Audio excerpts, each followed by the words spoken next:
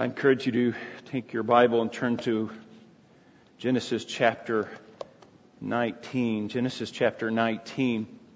While you're turning, there is one more. There's one correction that needs to be pointed out in the bulletin. I just did not catch this. This is my fault. There is an appreciation banquet, and I hope you're looking forward to that. Appreciation banquet on April the 28th. So just make sure that you make note of that. It's April the 28th, not March the 28th. Genesis chapter 19. I want to read the entire, down to verse 29 so that we can get the whole story here. We won't tackle all of this, but we want to get the whole story here. Genesis chapter 19 and verse 1. Then the two angels came to Sodom in the evening as Lot was sitting at the gate of Sodom. Lot saw them and arose to meet them and bowed down with his face to the ground. And he said, "Now behold, my lords, please turn aside into your servant's house and spend the night and wash your feet. Then you will rise early and go on your way." And they said, however, "No, but we will spend the night in the square." Yet he pressed them strongly, so they turned aside to him and entered his house, and he made a feast for them and baked unleavened bread, and they ate.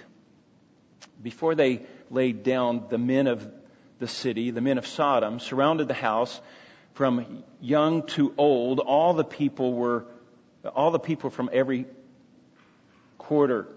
And they called to Lot and said to him, "Where are the men who came to you tonight? Bring them out to us that we may know them." But Lot went out to them at the doorway and shut the door behind him and said, "Please, my brother, do not act wickedly. Now behold, I have 2 daughters who have not known a man. Please let me bring them out to you and do to them what is good in your eyes.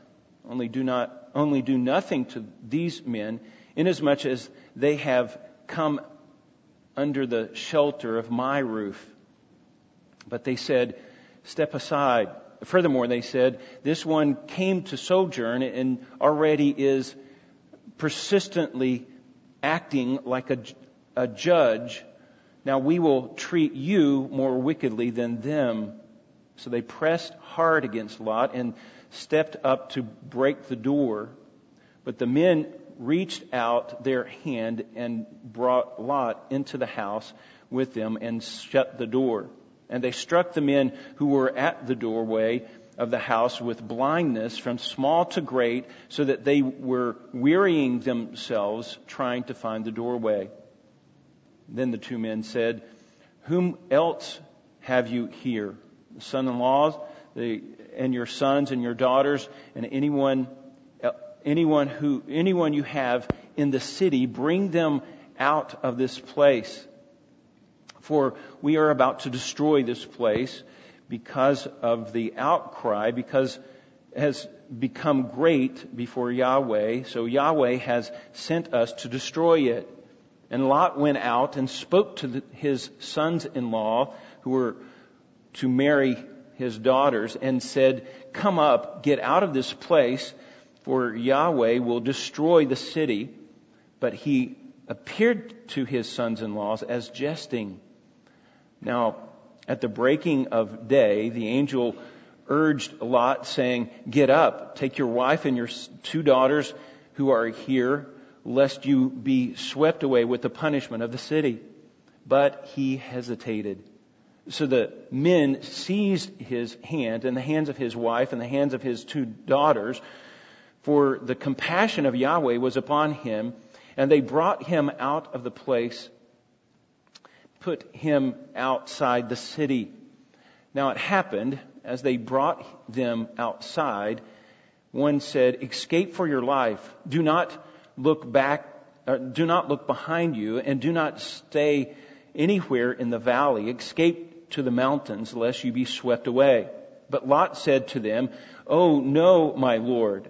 Now, behold, your servants has found favor in your sight, and you have magnified loving kindness, which you have shown me by preserving my life. But I cannot escape to the mountains, lest calamity overtake me and I die. Now behold, this town is near enough to flee to, and it is small. Please let me escape there. Is it not small, that my life may be preserved? And he said to him, behold, I grant you this request also, that I will not overthrow the city of which you have spoken. Hurry, escape there, for I cannot do anything until you arrive there. Therefore the name of the city was called Zoar. And the sun had risen over the earth when Lot came to Zoar, and Yahweh rained on Sodom and Gomorrah brimstone and fire from Yahweh out of heaven. And he overthrew the city and all of the valley and all of the inhabitants of the city and what grew on the ground. Then his wife behind him looked back, and she became a pillar of salt. And Abraham arose early in the morning and went to the place where he had stood before Yahweh. And he looked down toward Sodom and Gomorrah and toward all of the land of the valley. And he saw, and behold, the smoke of the land went up like the smoke of a furnace. Thus it happened when God destroyed the cities of the valley, that God remembered Abraham and sent Lot out of the midst of the overthrow, when he overthrew the city in which Lot lived. Let's go to the Lord in prayer. Father, we thank you for this precious word that we open today. I pray that you would bless this word as it goes forth. I pray for clarity. I pray that we would apply these things to our own heart as they are appropriately needed to be applied. We pray these things in Jesus' name. Amen.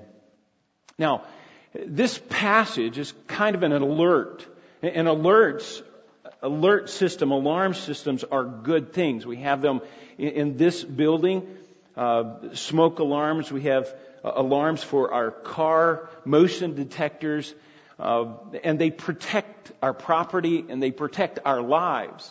And alarms are good things. And we were reminded of this not too long ago. A couple of years ago, Ruthie and I were traveling north from Georgia into Chattanooga, and you're coming down the hill from Georgia, and the traffic was moving pretty quickly, and it was coming down out of the mountains, so the flow of traffic was pretty great, and there was a lot of traffic. And we were listening to a book on tape or something like that, and we were kind of in a stupor, just kind of not really paying attention very much, and all of a sudden the alarm came on in the car. It was one of those cruise control alarms. I had the cruise control on, and I look up, and ahead of us, that I just wasn't paying that far, looking that far ahead, but the car detected it, that there was a car stopped in the road and is turning into the median, and it got my attention. Of course, there's a jolt, just wide awake now because of this alarm. And I see what was happening. I was able to swerve out of the way. There was a truck right beside me, and he saw what was happening. He was able to swerve, and we were able to avoid a catastrophe right there. And it was really because of that alarm. And so I'm very thankful for alarms. We have alarms in this church. This morning I came in, the alarm was set. I forgot to undo the alarm, and it goes off, and it jolts you. It puts you into a wide awake moment or status, if you will. So I appreciate alarms, and they are good things, and we should heed alarms. They keep us safe from imminent danger. That's the purpose of alarms. They wake you up. Sometimes out of a stupor, sometimes out of just complacency, but that's the purpose of an alarm. And in this passage we see is an alarm. It's the description of the destruction of Sodom and Gomorrah, and the rescue of Lot. Although Lot loses everything, he's saved from this from this catastrophe. His wife is killed as well, but he is saved in his two daughters. Now, this is a warning light throughout Scripture. That's the way this passage is used throughout Scripture. Moses used it. Jeremiah, Ezekiel, Amos, Paul, Peter, even Christ used Sodom and Gomorrah as an alarm. Just remember, Christ said, remember Sodom, remember Lot's wife, he said. Again, as an alert. Be aware of this. Now this passage is a picture of God's grace rescuing Lot, but it's also a picture of man's sinfulness and the destructive nature of sin and how much God hates sin and God's wrath. That God will not tolerate sin. So we see this as kind of like a jolt of coffee or an energy drink, we might say. It just jolts us back out of our complacency as an alarm. Now, I want us to be aware of the sinfulness of man, because you're not going to understand this passage unless you understand how sinful man is. And so I want to move through a theology, if you will, or the doctrine of sin. The doctrine of sin. It's called hamartiology. Big theological term. I remember it by harm, and sin is harmful, so it's hamartiology. Sin is not just a sickness, it is a death, it is impactful. It's not just impacting Adam. Now, I went to, when I was working at Sears in California, there was a gentleman there, and he said, God would not have punished the rest of man because of Adam's sin, and man is not affected by Adam's sin. But that's not at all what we find in Scripture. The impact of sin was not just for Adam, it was extensive to every person. Every person. You could see the Scripture verses. 1 Kings chapter 8 verse 46 says, there is no man who does not sin. First, Psalm 143 verse 2, no one living is righteous. One that I want to draw to your attention and I want to read in the passage is Proverbs chapter 20 and verse 9. It says, who can say, I have kept my heart pure? No one. I am clean from my sin. No one can say that. Ecclesiastes chapter 7 verse 20 says, there's not a righteous man on earth.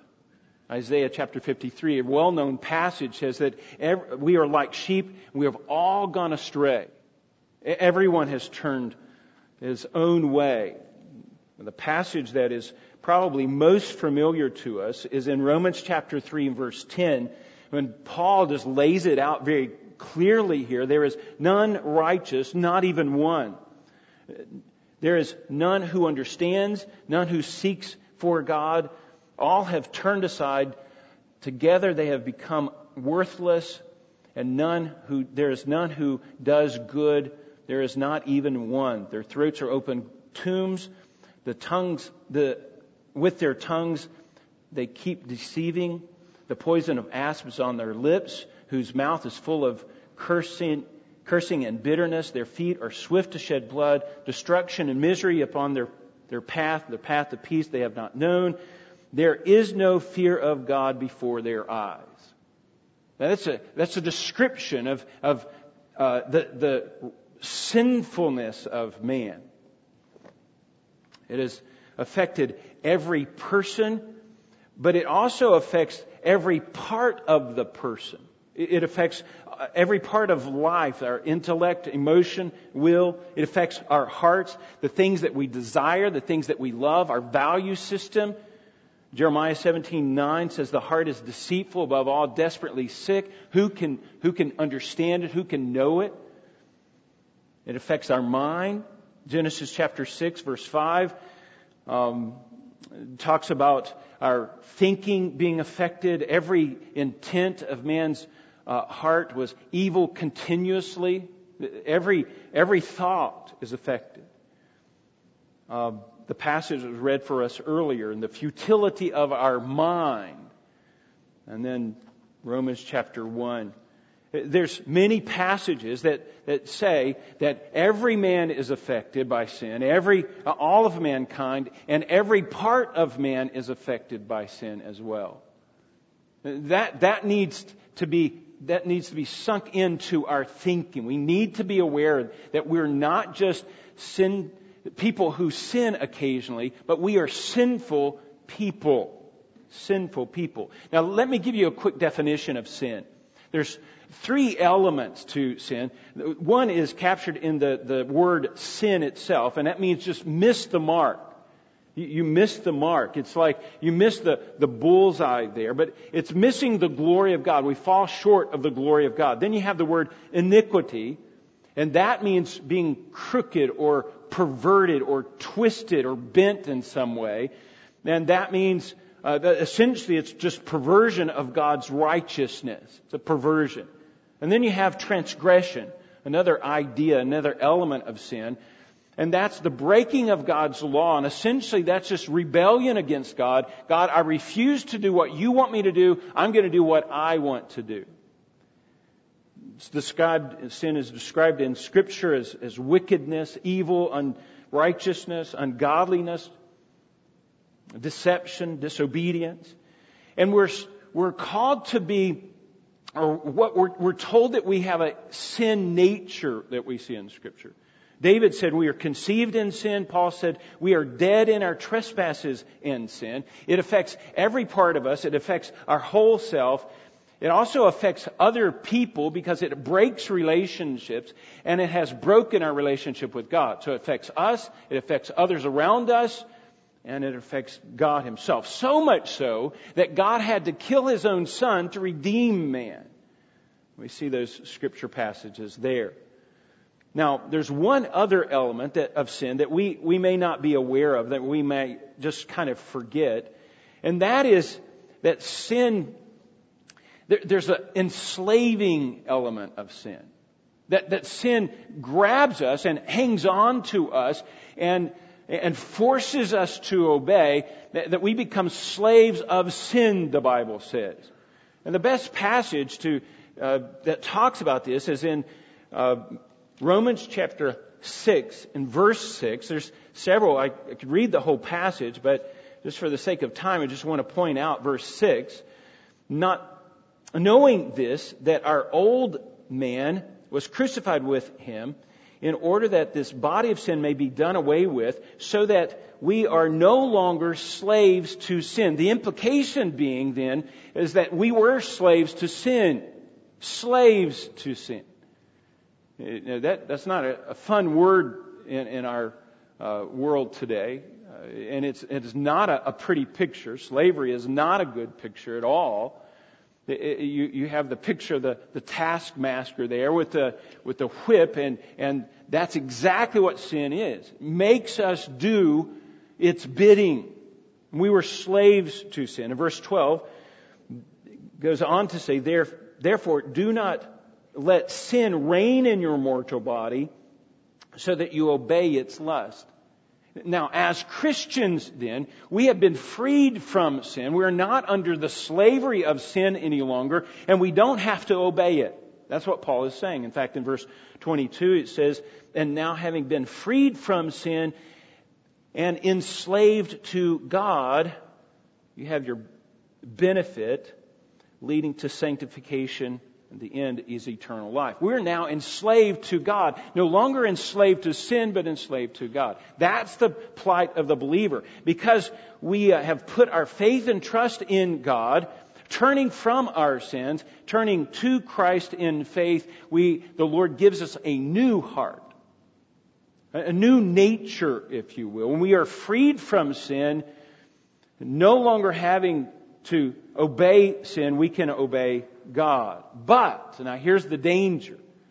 There's still an influence that sin can have over the believer. right? And that influence is tied to our flesh. So that's what we see in Scripture. And so you're in Romans chapter 6. Romans chapter 7, we see Paul's struggle with sin. And he says, you're free from sin. But in chapter 7, he says, let me just tell you how I struggle with sin. The very things I don't want to do, I wind up doing. The things I don't do, those are the things that I need to be doing. And there's a struggle over sin. We need to be aware of that.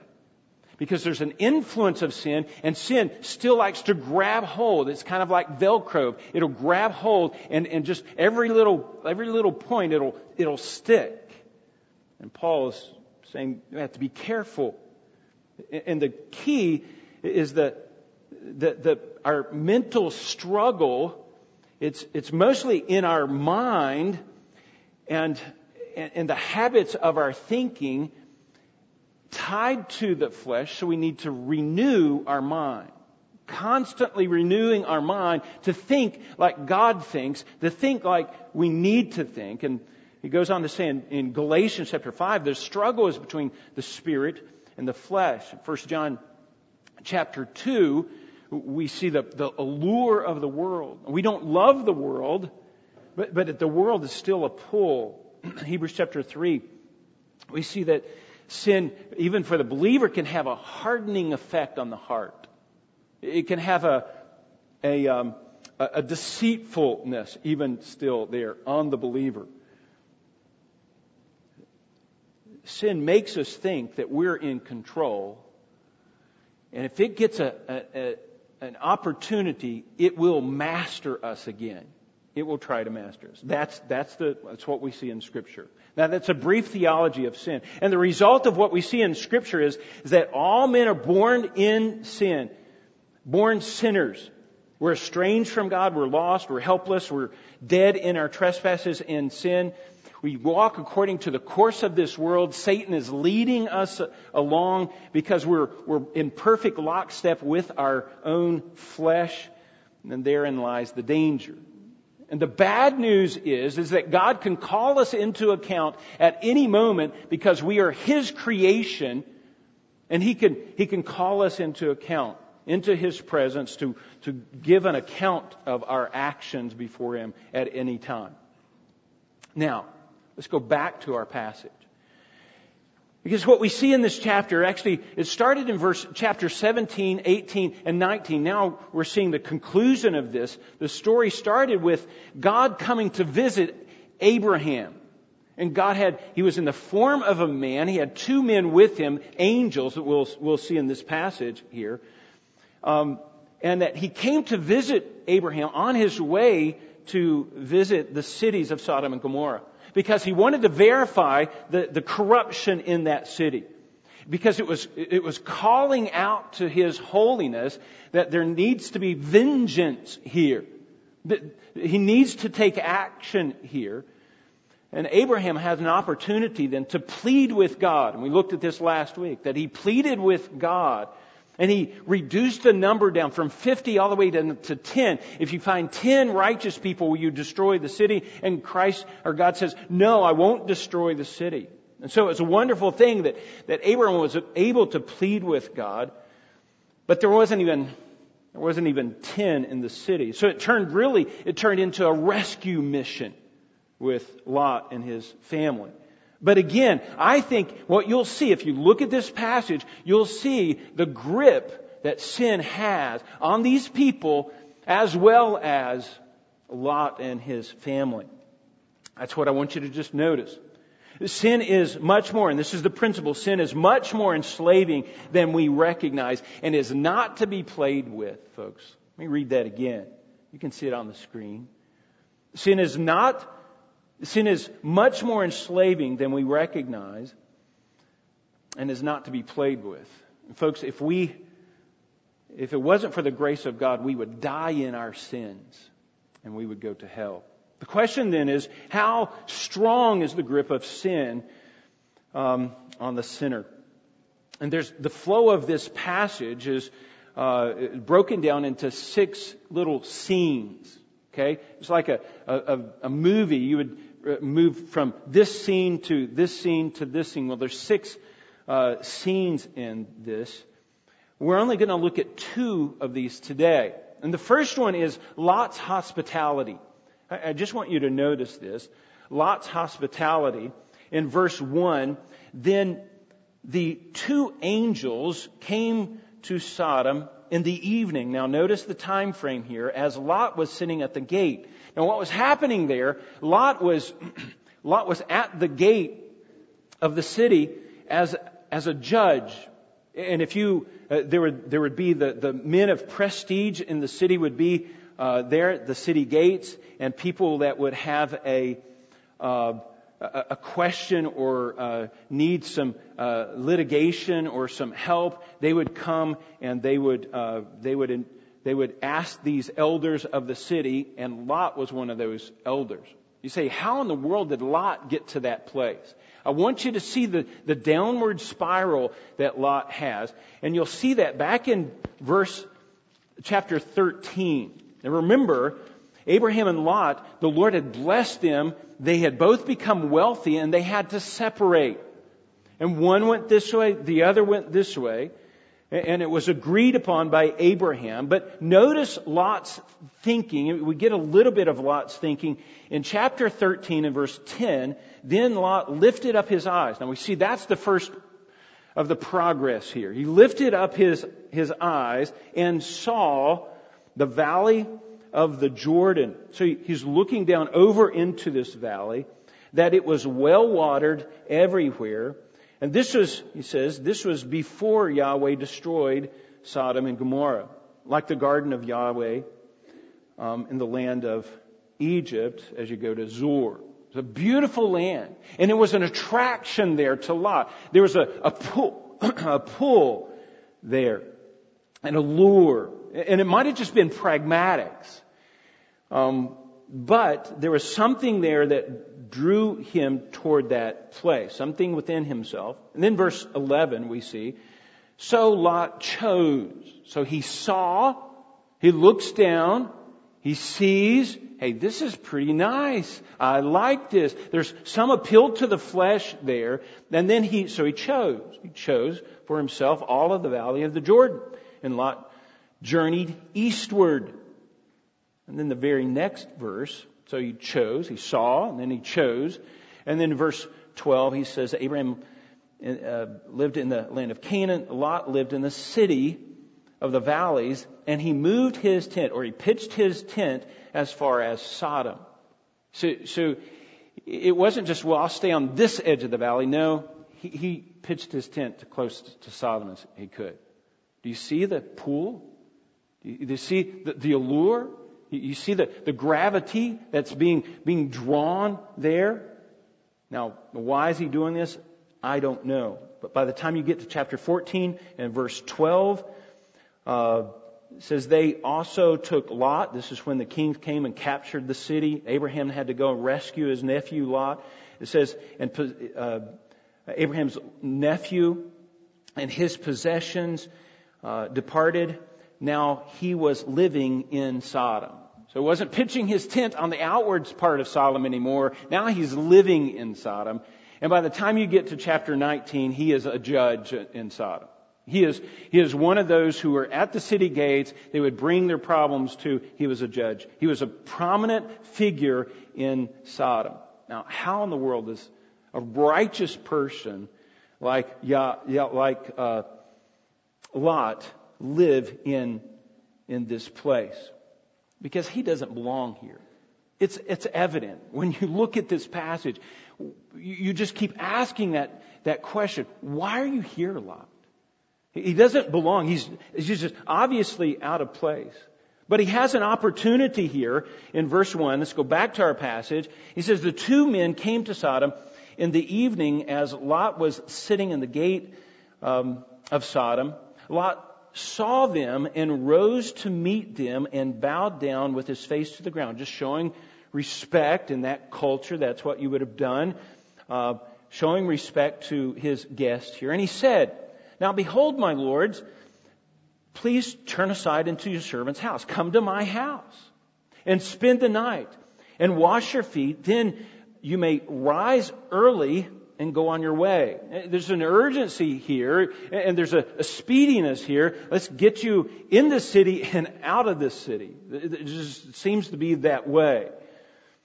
They said, no, we shall spend the night in the square. That would have been the town square, just like many towns. No, we'll just stay out here. Yet he pressed them strongly. No, you can't do that. Pressed him strongly. So they turned aside to him and entered his house, and he made them a feast for them, baked unleavened bread, and they ate. So just a few hours earlier, these men were with Abraham, and now the evening, Lot has an opportunity to be host to these same men. These are angels. Now, this act of playing host really indicates Lot was a righteous man. And I believe he was. The indication in the Old Testament that he was a righteous man. And this act of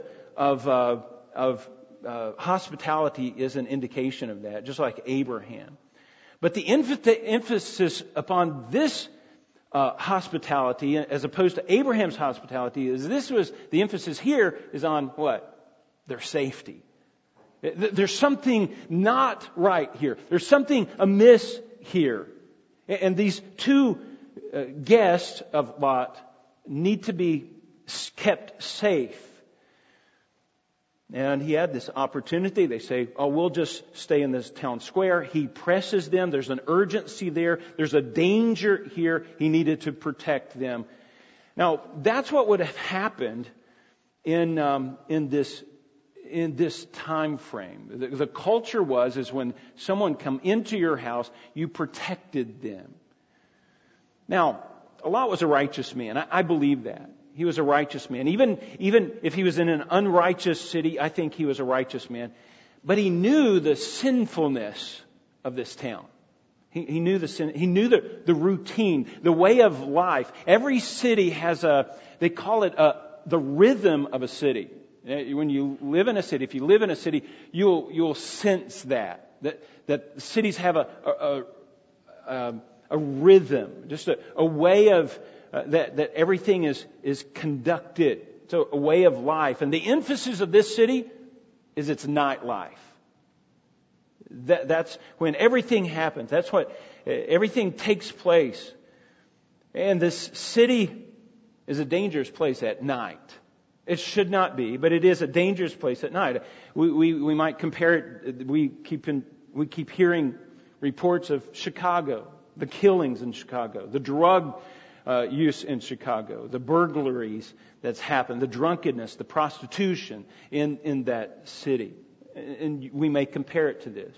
But what we see here is Lot wants to get them out of the public eye as quickly as possible. Let's get into the house and let's get you out of this situation.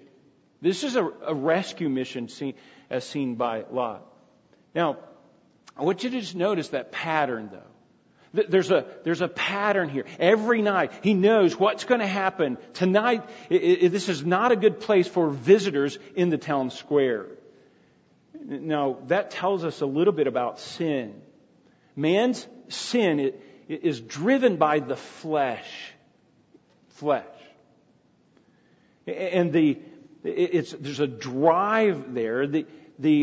It's enhanced at night, and that's when they come out. And maybe under the cover of darkness. But there's a routine, a ritual, and Lot knows this ritual. There's a pattern here. There's a habit here. That's what sin develops in a person's life. You need to just recognize that. You need to be able to identify that in your own life. What kind of habits, what kind of patterns do you have there? I had a seminary professor. He was the one that taught all of the counseling classes, and that's what he was beginning to see. Just the patterns of sin. So much so that he would compare it or make it similar to worship. It was ritual. It was routine. And every religion has its routine or its ritual of worship. And people worship what they value, don't they? What they love. what they find comfort in, or what they elevate. They put thought into it. They put planning into it. They arrange their schedule. They develop habits, whether it's daily habits, weekly habits, monthly habits, and you see patterns that turn into a lifestyle. Okay? Keep that in mind. That's what sin does. Sin drives us. It demands this constant attention, almost like worship. It demands this worship. Now, folks, the problem is, especially with believers, many times we think that it's just part of our daily routine, and it's not so dangerous, maybe because it's just routine. It's just what we do. It's just part of the landscape of living here. This is the daily routine, the weekly routine, the monthly rhythm, routine. This is what they do in this city, and you just kind of get used to it. And then sin then produces this illusion that you can control it. But sin is not to be controlled. It has its grip on you. It will lock you in. It will pull you in. And anyone that knows, every one of us knows, there's patterns of thinking that are sinful. And whenever a certain circumstance happens, that pattern just kicks in. There's certain words. There's certain times that we're angry. Pornography, lying, gossip. There's certain people that we're around that kind of bring these things to mind, that bring back these patterns. And we try to break those patterns as Christians. But just notice the patterns and the worshipfulness of sin. It demands attention. It demands attention. And that's what's happening here. Lot sees it. This is a catastrophe ready to happen. Lot has to take action here. And so next, number 2, so we see Lot's hospitality is a rescue from this wicked city. Number 2, Sodom's sin. And this is a verification of the wickedness of the city. Look at verse 4. Before they laid down, this is the men of the city, the men of Sodom, surrounded the house from young to old, all the people from every quarter. And they called to Lot and said to him, now let's just stop right there. This sounds like an exaggeration. It might be a little bit of exaggeration. He says, all the people, young to old, the emphasis upon, it was comprehensive. Now we know that Lot's sons-in-laws, because he goes to his sons-in-laws, they were exempt from this. So we know it's a little bit of an exaggeration, but the point is that every person was affected by this. And that every person that was destroyed in this city were wicked people. That's what is. This is a mob. This is a mob that comes to his house, surrounds the house, and they have a request. In verse 5, they say, they came to Lot and said, "Where are the men who came to you tonight? Bring them out that we may know them." It's not, just come out, let's shake their hand, get to know them in a friendly kind of way. No, this is not that kind of no. Every adult in this room knows that. This is the kind of no, this is in the biblical sense. How Genesis chapter 4 verse 1, that Adam knew his wife.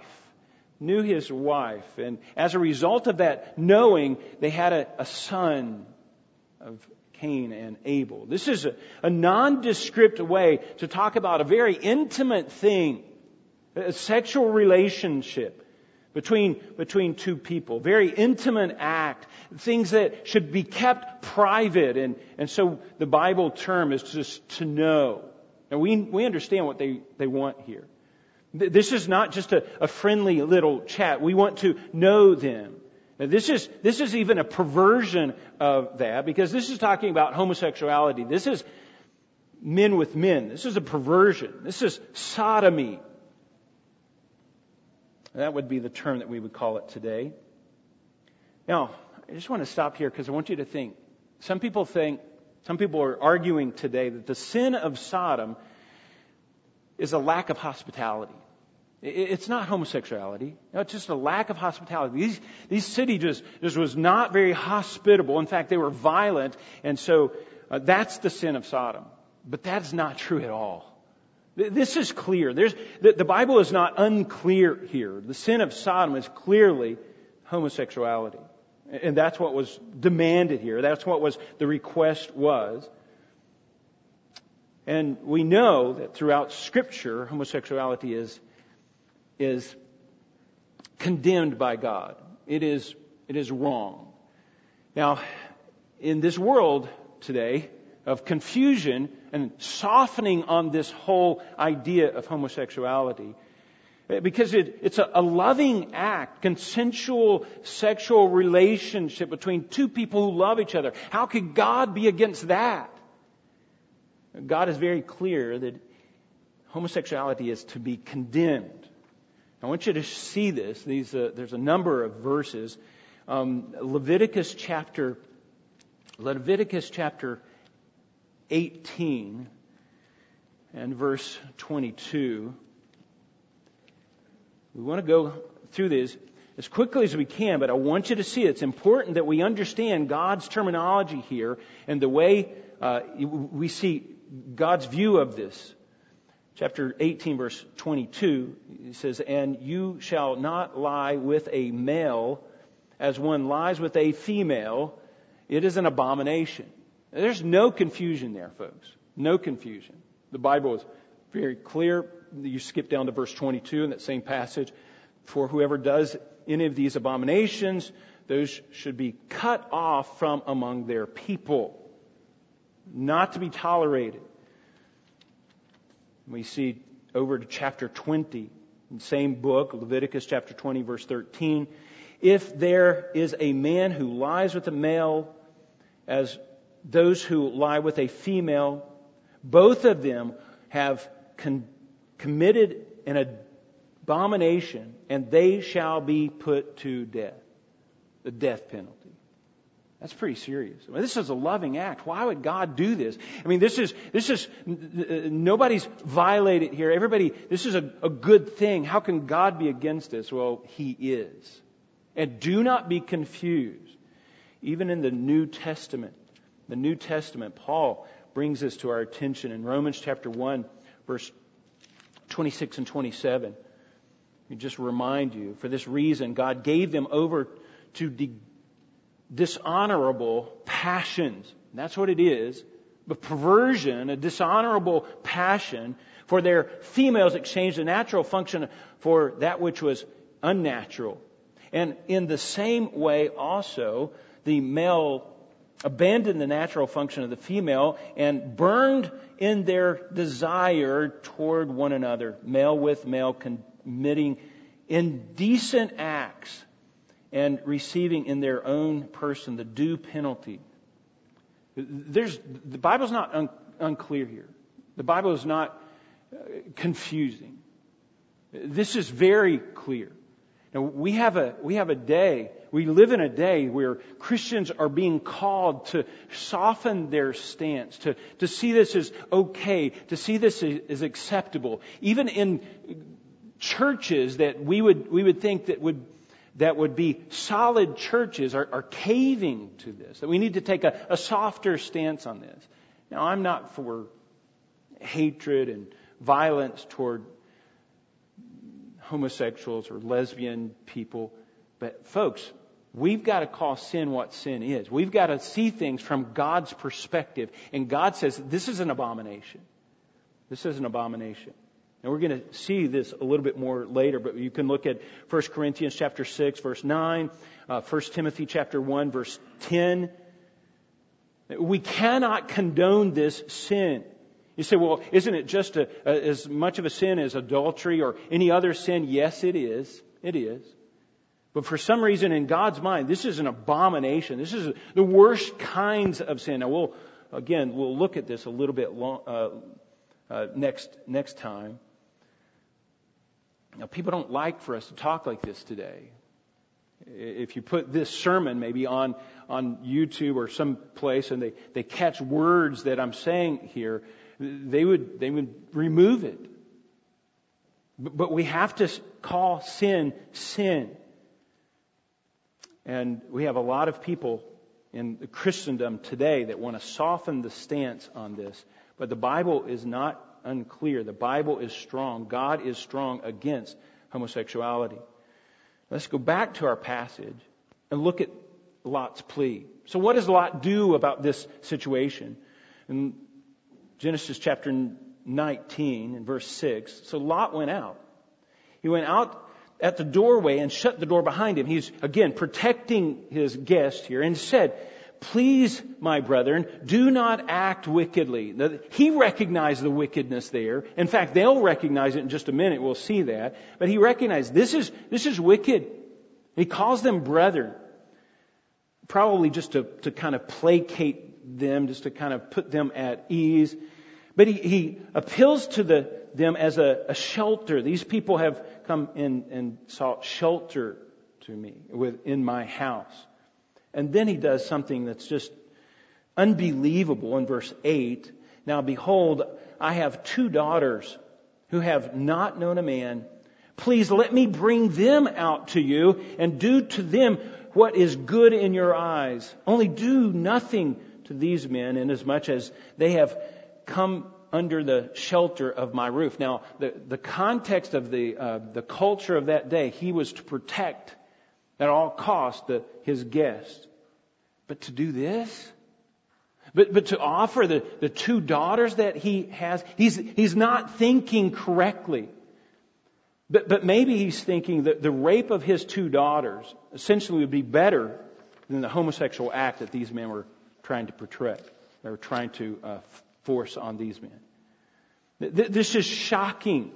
It should be shocking to believers. This is cowardice on Lot's part. This is a lack of faith. Or maybe he just threw it out there to bluff. Maybe he's just bluffing.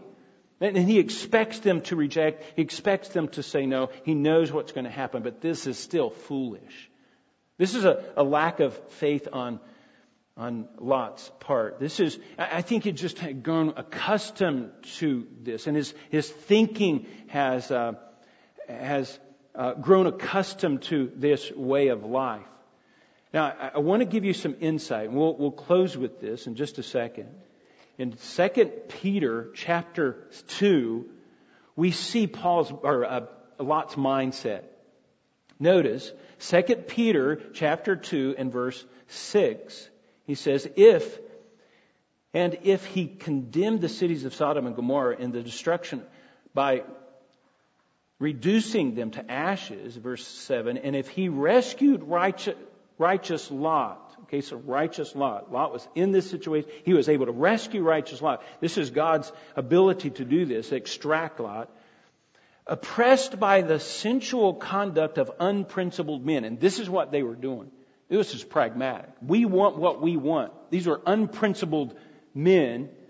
And here's the mindset. For by what he saw, so this is Lot, he saw and he heard that righteous man, while living among them, felt his righteous soul tormented day after day by their lawless deeds. He was tormented. He was pulled. He was perplexed. He was vexed in his spirit. And it causes ethical dilemmas. What do I do in this situation? Oh, I'll hand them my daughters. Why was Lot even in this city? Why was he in this city?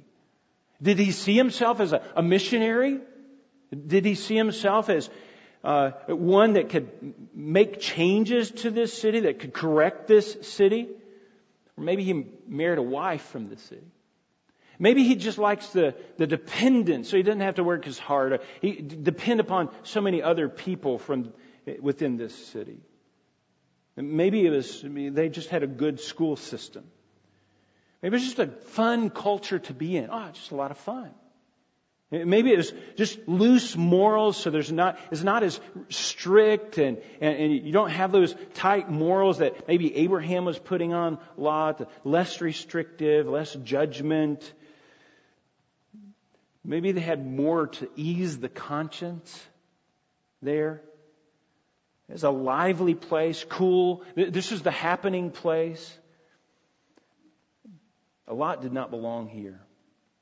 The Bible doesn't say why he was here. The Bible doesn't give us that information. But it does indicate that his influence here was pretty weak. Pretty weak. And you see his faith had gone down. His morals had gone down. Lot didn't belong in this situation. Let me pick up one last little element, and that's their demands in verse 9. They said, step aside. Moreover, or furthermore, this one came to sojourn and already is persistently acting like a judge. And that was what he was at the city. Now we will treat him than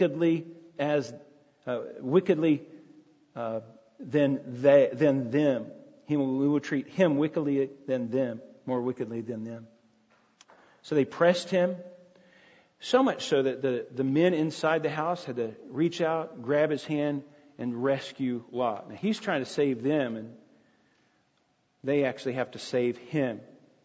And this request has turned into a demand because of the drive of their sexual desires here. And the angels had to step in because they were acting with force. The angels then struck them with blindness, we see in verse 7. Let me just quickly apply this. Lot, earlier on, he calls them brothers, but he obviously did not belong here. This was not a place for a believer. These are people who are enslaved to sin. They have a drive that was driven by the flesh. No restraints, no public shame, all public approval. This is oil and water. Oil and water can't mix. A believer it will never happen. It will never work in this situation. Lot doesn't belong. If he's going to be in this situation, he's better have stronger faith than he has. Because right now, he doesn't have an influence. They don't really care at all what he has to say. He doesn't have the influence. So we have to be careful. We have to be careful. When we are being influenced by the world, then we need to stop and think. That should be a red light. That should be a siren. We are there to influence the world. We are there to be salt and light to the world. We can't isolate ourselves from the world. We have to be in the world. Now, I understand that. We have to be in the world, but just like the boat in the water is a good thing, but water in the boat is not a good thing. You've heard me say that before. The Christian in the world, that's a good thing, but the world in the Christian is not a good thing. And you see Lot, the world is in Lot. He is in that. Now, we can't isolate ourselves from the world, but we can insulate ourselves. We can insulate our heart with a strong faith, a much stronger faith than Lot had. But I think he was just self-deceived. I think he thought he was stronger than he was, or this was not as bad of a situation as it was, and he needed a wake-up call. He had to actually be rescued. There's one other thing. Just notice that these were free men.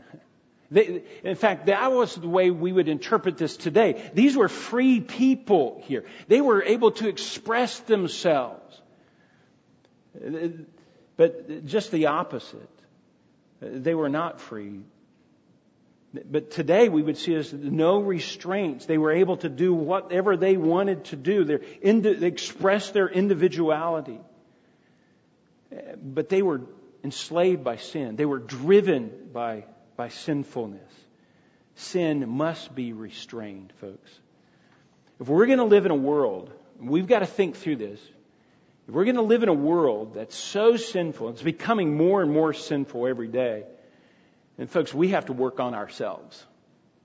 We have to work on the strength of our own faith. Let me read you a little bit further, and we'll close with this. Romans chapter 6, verse 4.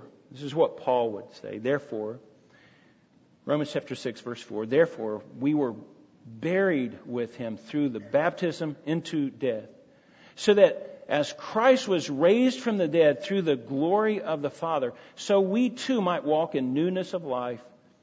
For if we have become united with him in the likeness of his death, certainly we will be in the likeness of his resurrection, knowing this, that our old man was crucified with him in order that this body of sin may be done away with, so that we will no longer be enslaved to sin. We need to recognize that we're no longer slaves to sin. We do not have to obey it. He goes on down in verse 17, he says, but thanks be to God that though you were slaves to sin, you obeyed from the heart that pattern of teaching to which you were given. And having been freed from sin, you became slaves to righteousness. Now, folks, that's the position of the believer. We live among people, folks, that are enslaved to sin. They just are. We cannot be like that. We cannot be influenced by them. We have to be strong enough in our faith to be able to be salt, to be able to be light, to be able to be an influence in our society. And when we're not, we better pull back, and there should be an alarm and saying, what are we doing wrong here? And I believe that many churches need to be examining themselves. We cannot cave to the world. We have to influence the world. Let's go to the Lord in prayer. Father, we thank you for your word. Thank you, Lord, for how precious it is. I do pray that we would be people that would stand and examine our own hearts and know if we have enough faith, if we have enough strength, conviction to be able to stand, Lord. Then if not, then Lord, drive us to the Word of God so that we can stand, so that we can be stronger. Our faith can move from weakness to strength, because it's what it's going to take to stand in this world, Lord. And I pray for us. I pray that as a church, that we would be able to stand. Thank you for your faithfulness to us. Thank you for the freedom from sin. But Lord, help us to even avoid the influence of sin. We pray these things in Jesus' name. Amen.